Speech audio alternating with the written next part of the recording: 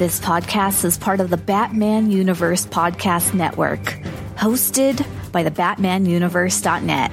Check out everything related to Batman and the entire Bat family at the BatmanUniverse.net, including news and original content related to comics, movies, television, merchandise, video games, and more. Also, check out some of the other unique podcasts that TBU has to offer. Consider supporting this podcast by becoming a patron on Patreon. Even $1 can go a long way in supporting this content that you enjoy. Look for a link over at thebatmanuniverse.net to offer your support now. And now, on with the show. In 2008, a podcast was created with one goal: to bring Bat fans around the world news related to movies, comics, video games, television, merchandise, and so much more.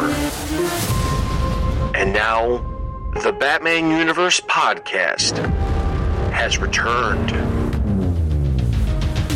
Hello, everyone, and welcome to the latest episode of the TBU podcast. I'm Dustin, and today we have a very special episode for you. Instead of a normal banter amongst the podcast hosts, Scott has an awesome interview with legendary producer, writer, and a number of other things, Michael Uslan, and he's going to be talking with him about a bunch of different things.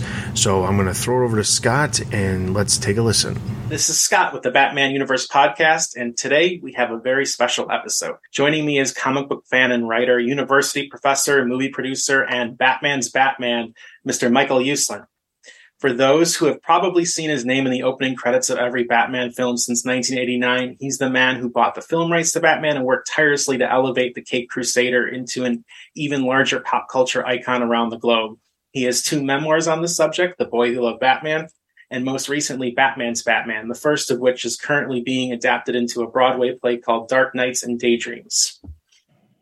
How are you today? I am jet lagged, but great. I just came from San Diego Comic-Con, and it really is the first big Comic-Con in 3 years. It was magical. It was wonderful, as always. Got to see a lot of old pals and meet a lot of new fans. And I love it, the way that fandom literally invades downtown San Diego and takes over the entire place. It's incredible stuff. After, some time away from it, with it being shut down, everything, how was Comic-Con coming back to it? It was great. It was a little bit different. Just a little bit different. There weren't quite as many people, I think, as usual. Which can be a good thing as well as a not so good thing. But there was a lot more taking place outside the convention center in different venues, and a lot of parties.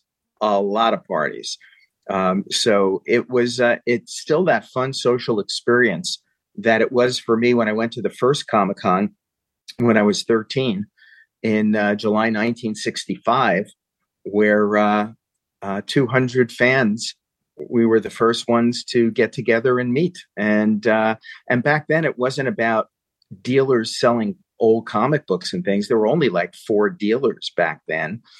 They had their space in the ballroom, but for all the rest of us, we took a little blanket. We took a couple of gym bags filled with comic books. We'd sit down in a little spot. We'd spread out our comics and we would swap. And that's what the early Comic-Cons were really all about. So it's come a long way, and it's been great. This was my 58th annual Comic-Con, and I think Maggie Thompson is the only other one who can say that. But we're still standing, and we're still loving it, and we are still imparting comic book history to anyone who will listen. It's kind of funny you went into that backstory, because one of my next questions was, in reading, The Boy Who Loved Batman, referencing that, how you talked about it, and before they were even called Comic-Cons. But, comparatively, you started off like attending as a fan, and now you're a producer, you're someone who nurtures this environment, through your work. How does that feel, just coming from, both those places as a 13-year-old kid, loving comics, and now like kind of being a beacon of, fostering this environment? Well, it's great because The Boy Who Loved Batman still exists. I'm still that passionate fanboy. I'm still buying comic books and artwork and going around to talk to artists and commissioning drawings and going to panels. So I'm still that fanboy. And I think one of the reasons that the fans have trusted me with Batman and other comic book projects I've been involved with, whether as a writer or as a producer, I think is that they know I'm one of them. And I am. I am not some Hollywood suit that walks out on a stage with something that a publicist has written for me or a teleprompter that I'm reading off of. It's all from the heart. And nothing beats that. Nothing beats that. I'm so privileged at this age to be doing what I love in life. And so it's not like work for me, but I feel a responsibility. I feel a responsibility not only to manage Batman's integrity, the darkness, the seriousness of Batman, but it's also about honoring the creators who were my mentors and friends, who during their lifetimes were often denigrated about being involved in comic books, which back then were accused of being the sole cause of the post-World War II rise of juvenile delinquency in America. And for many of my mentors, it's too late to be able to have them see what has happened here. But certainly for their kids and grandkids and great-grandkids, they're seeing the work hanging in museums and galleries and universities, and the respect that people have worldwide for comic books and the superheroes who are absolutely our modern day mythology. So I feel really, really great about that. Awesome. Is there, every year, is there something in particular that you always look forward to, or do you have a favorite, Comic-Con, event or thing that, it's always kind of stuck with you? Well, for me, number one is to find the panels and to find the booths that concentrate on comic books and on comic book history. Too often, Hollywood co-opts the spirit of Comic-Con and shifts the spotlight too much to stars as opposed to the creators, to the people who gave us these characters and stories. And nothing should ever take away from the impact of people like Stan Lee and Jack Kirby and Steve Ditko and John Buscema and Roy Thomas. And I mean, I can make a list that goes on forever.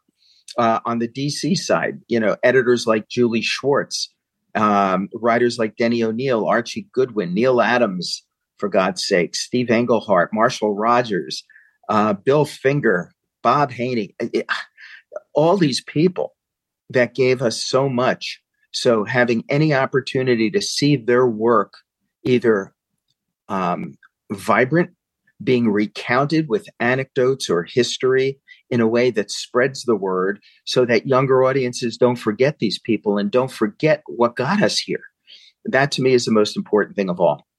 I like when the spotlight is on comic books and comic book creators. That's great to hear. And I think, as like all of us are, fans of, the medium, that's something, we always gravitate towards too, because these are the people who, created something and gifted it to the world that, we, celebrate and cherish and carry with us, I think, in a way, that's at least on my end too. It's always a motivating, things are tough or down, I do turn back to the page and, it always lifts my spirits and helps push through. It's great. It's great when that happens. And that's the way it's supposed to be. It really is. Jumping to your first memoir, The Boy Who Loved Batman, Yeah.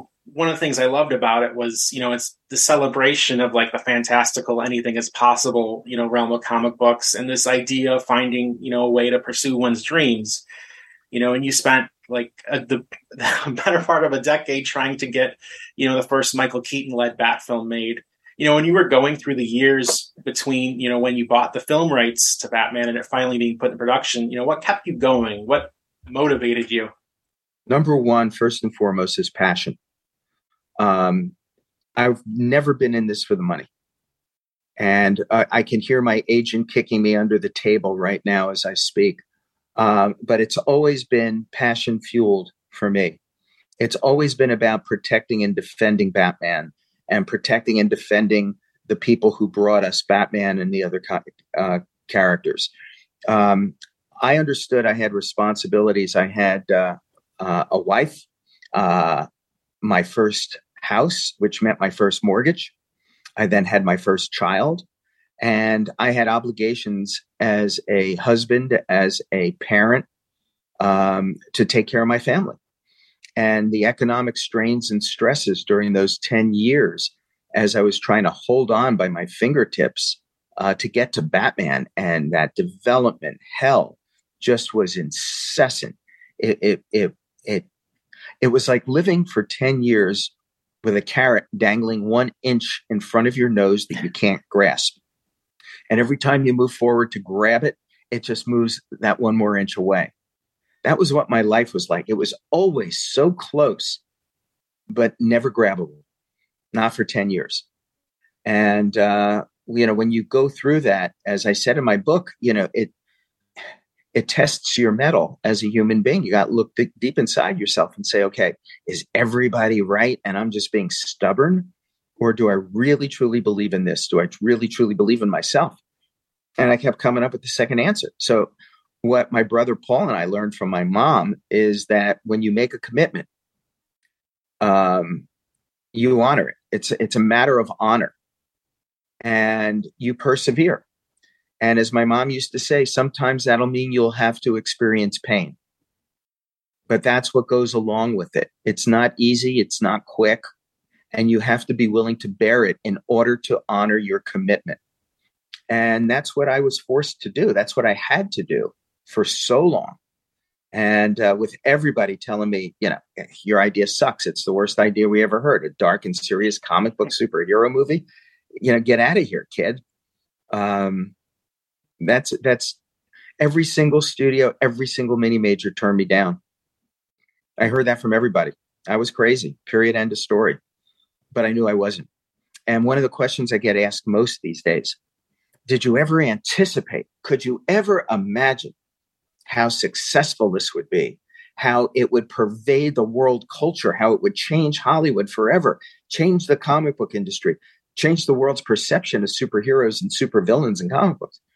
And I sit here and go, yeah, I did. I never doubted it for a second from the beginning. This is always what I envisioned.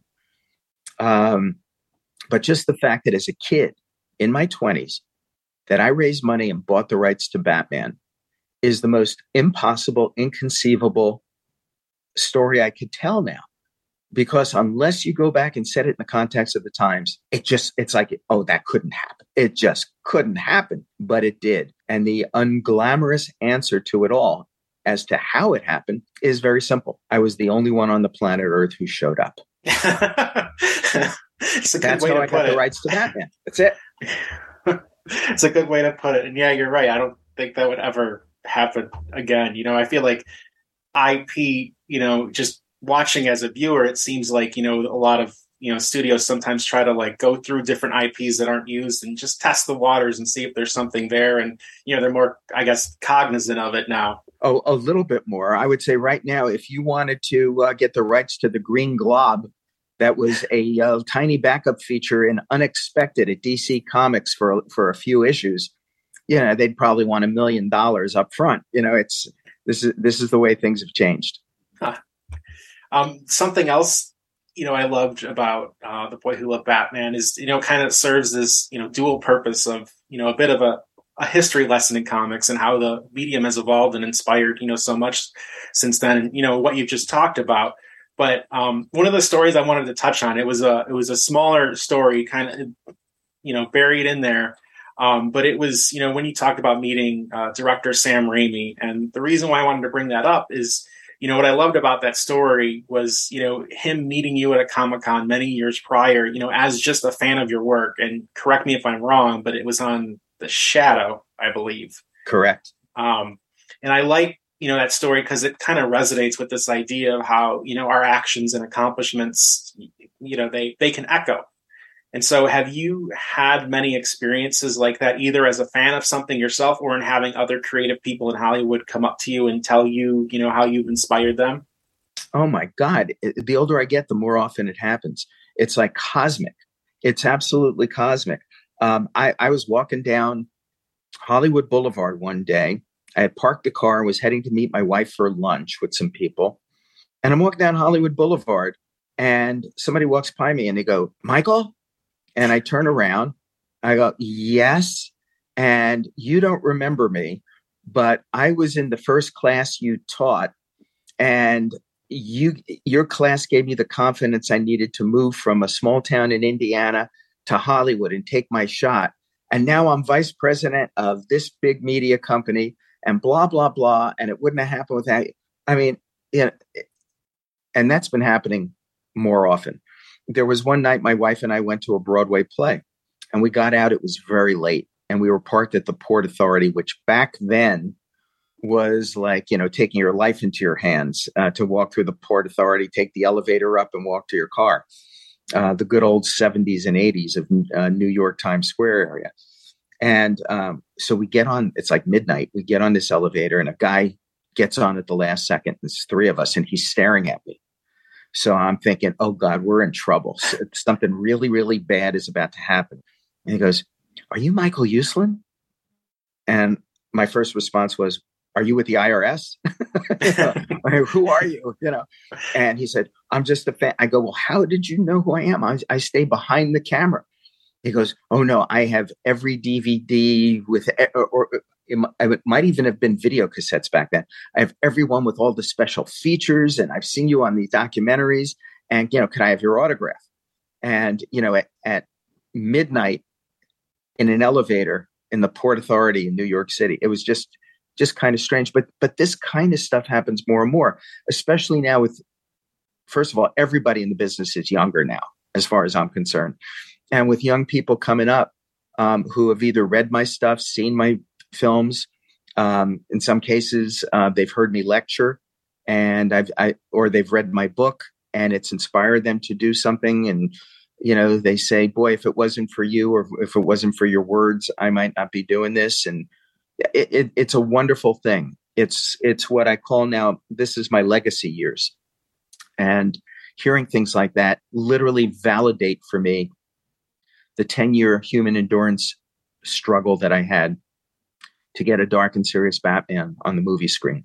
So it's very, very important to me. And I would say the last thing, and the one that gets me the most right in the gut, right in the heart, I hear a lot these days from people, from fans who said, Batman 1989 changed my life. The Dark Knight changed my life. Back in 1989, my dad took me to see the Batman movie. I was 7. Or my grandpa took me to see the Batman movie, and they're gone now. But I have this great, great memory that I will never forget of those hours sitting with them and watching Batman for the first time. I mean, it makes everything all worthwhile. It's a beautiful thing. That is. And I feel like, a lot of people I talk to, we all have our own stories, and it's, that is a beautiful thing. It's actually kind of funny too, because I went to pick up Laotian food, not like the other week. And I walked in and it's a family run business, but they're all sitting around at the table by the register watching Batman 1989 on TV. So I walked in and I go, hey, and it was the scene where Joker fries that guy with the hand buzzer, the joy buzzer. So first thing I hear walking in to pick up our order, but it was pretty funny. But yeah, no, I have those memories like that too. And, Batman was my introduction to, I was born in 87. So my introduction to the character, to comics, to everything, it was kind of the launching, piece of work that, turned me towards, comics. It's great to hear. And the Broadway play that we're doing with the Nederlander organization, which is incredibly exciting. It's to reach out to you and to everybody like you and me. It's not that the play's about me, the boy who loved Batman. It's about every boy who loved Batman, every girl who loved Batman, every person who loved Batman. We can all relate to our own stories.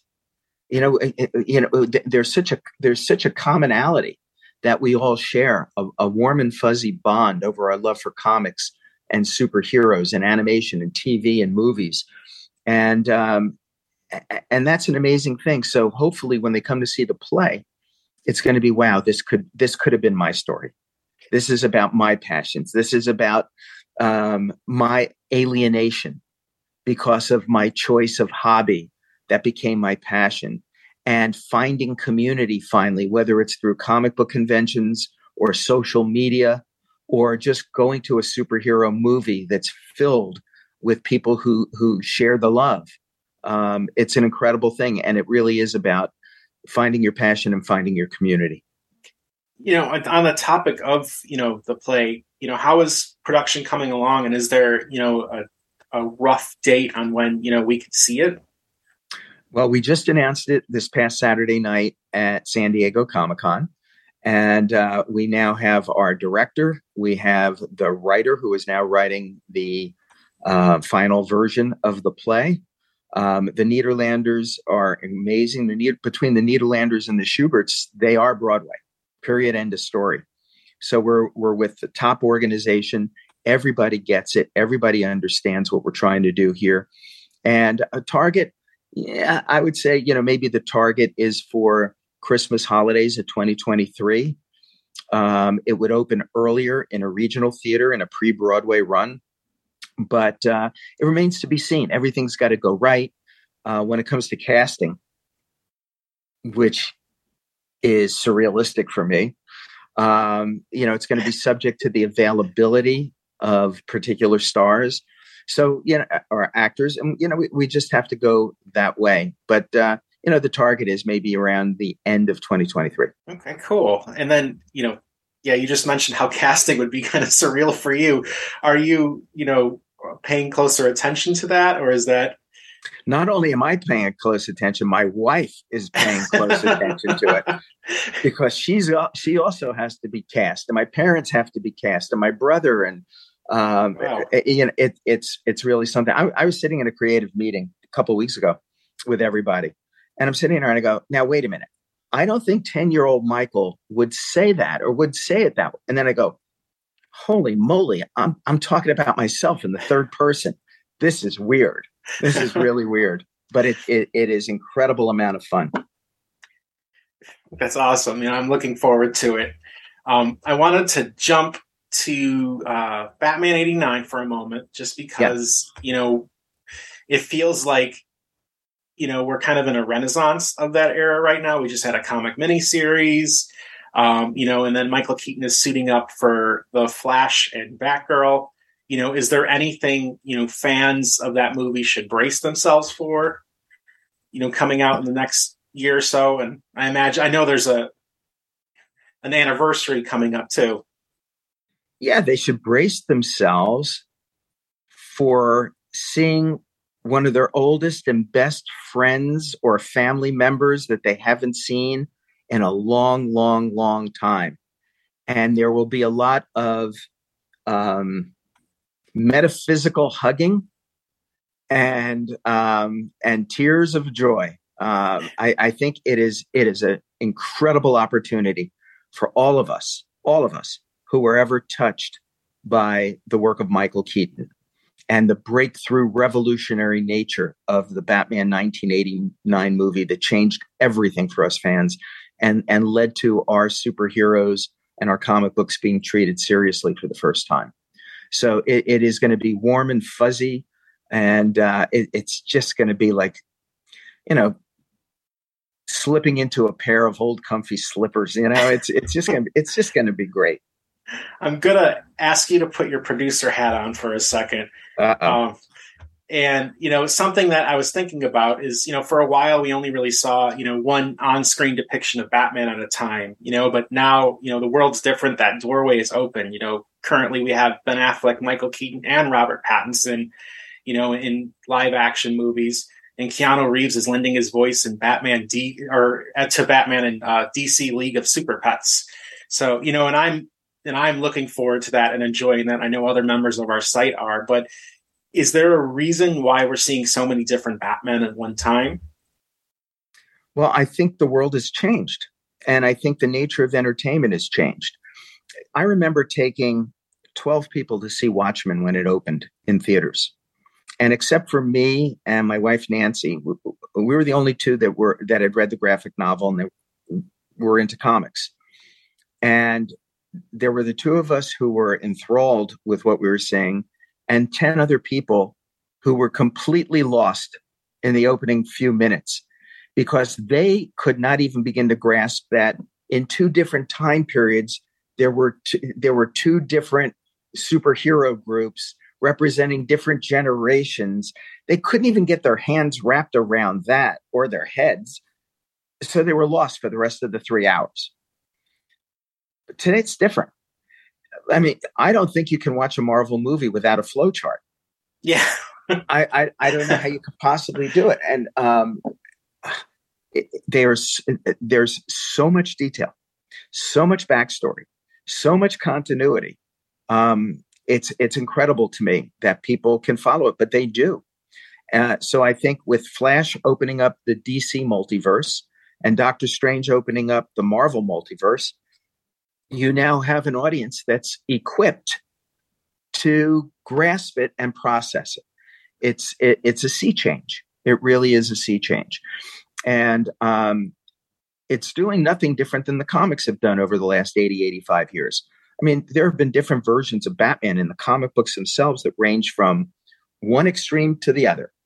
So you could have the real dark, serious, menacing Batman of the late 1930s, early 40s.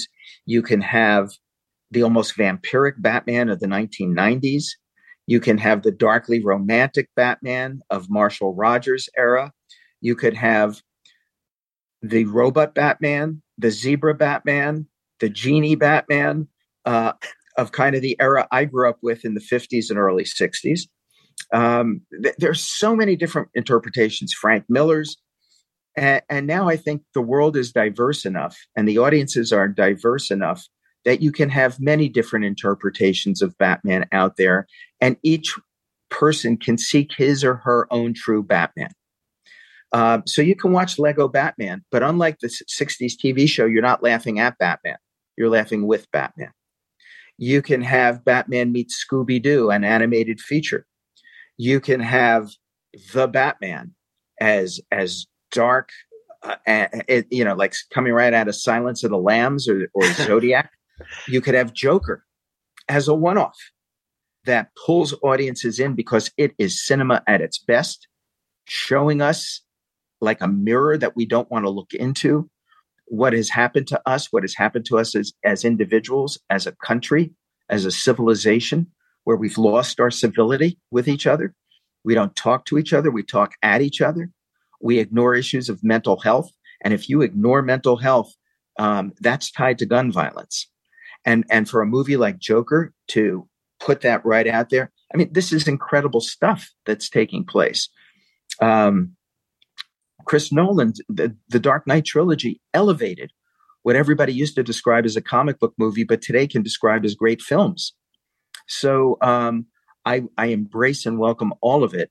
And now I embrace the Batman 1966 TV series because it is no longer the one and only sole image of Batman the world has. It's not Batman doing the Bat-2-C and looking for a place to put a bomb and bat shark repellent. It's what it is a mechanism to bring young kids into the world of Batman and Gotham City, that they can grow up and mature and graduate into the animation, graduate into the movies and the video games. So I think it's all very, very important part of the whole thing as it grows. There is a Gotham universe. There is a Bruce Wayne universe out there. And these are all valid interpretations. That was a great answer. I know we have a hard stop, so I have one more question and then I'll wrap things up, if you don't mind. What's on your pull list this day? I know you mentioned these days. I know you mentioned you still read comics, so I was just curious what your pull list looks like. It is all over the map. Number one, being the guy I am, I spend more money buying Masterworks, Archives, Omnibus, trades. I love collecting the old stuff and then collecting completed story arcs of new stuff that I want to follow. There's a lot of great writers out there. This is the biggest sea change. I tend now to follow writers more than artists. And I think when I was a kid, I followed artists primarily. So if there was a book that Neil Adams drew or Jack Kirby drew, I was there. But now I think I gravitate to writers, whether it's Snyder, King, Spencer, Gail Simone. I hate to leave anybody out. So there's just bunches of writers that I really enjoy their work in particular. So I'd have to say I'm all over the map. I love the nostalgic stuff. I love the Batman '89 and Superman '78 minis that DC did. What I don't like is when characters I grew up with and have stuck with for years no longer look or sound or act the way they used to. If it's a violation of the integrity of a character, I cash in my chips. I said, this is not my generational character. This is for some other maybe younger person. Mine is dead. Mine's gone.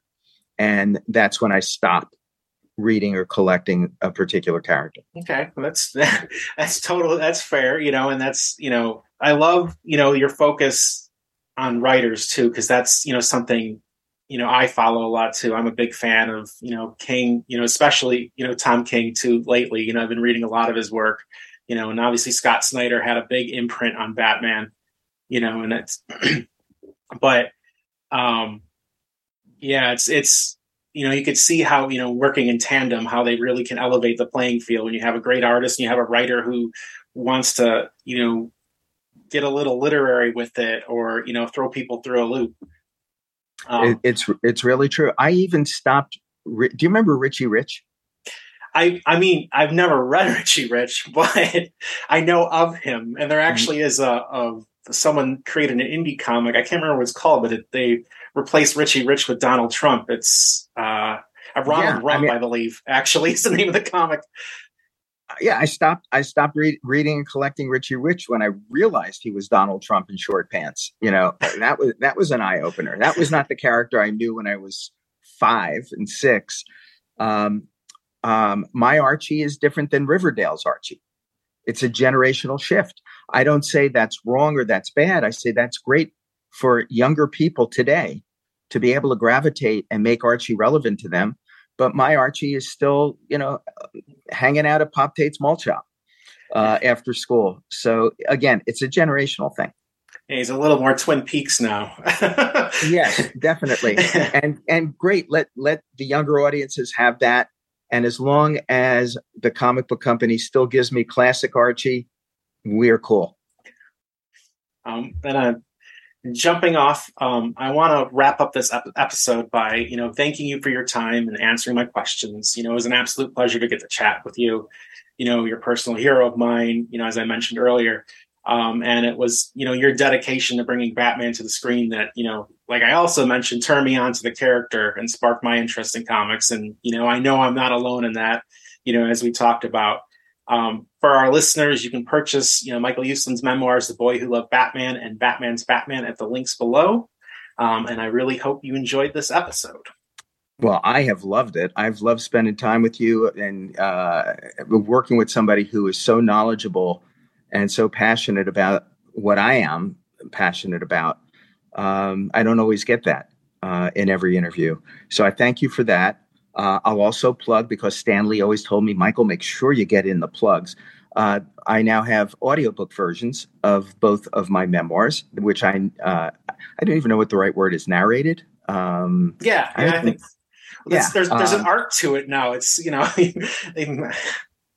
I would say so. So I could now literally read you to sleep at night, everybody. So that's been fun as well. What I would like to do is come back and do a part 2 with you. There's going to be some real interesting announcements coming up over the next few months. And at the right moment, when you think we've got some really good stuff to talk about, let's get together again and we'll do this one more time. Absolutely. I would love that. All right, and with that concludes the interview that Scott did with Michael Uslan. Thanks to Michael Uslan for taking the time to talk with us and share a little bit of information that us Bat fans may have not known. Hopefully, as Michael hinted at, we will be having him on for a part 2 in the future. But in addition to that, we're also planning on doing a lot of other interviews, unique things to kind of fill in some of the time when we don't have a lot of news interviews and huge topics to discuss. So with that, expect a lot more interviews in the near future from this podcast, and we'll be producing those on a pretty semi-regular basis. And with that, that's going to wrap up this episode of the TBU podcast. Thank you so much for listening. If you are interested in finding out news related to movies, television, video games, merchandise, comics, or anything else related to the Bat fandom, be sure to check out our website, thebatmanuniverse.net, which has all kinds of news, original content, and other podcasts related to the Bat family. You can follow us on Twitter, Facebook, Instagram. We are on Discord. You can find all of our social links over on the website at the top of the page. In addition to that, you can send us an email at tbu@thebatmanuniverse.net with any questions, comments, concerns, or suggestions of things you'd like to see or hear us discuss on future episodes. Outside of that, again, thank you so much to Michael Uslan. Thank you to Scott for taking care of the interview. And for everybody at the TBU podcast, we will see you guys next time.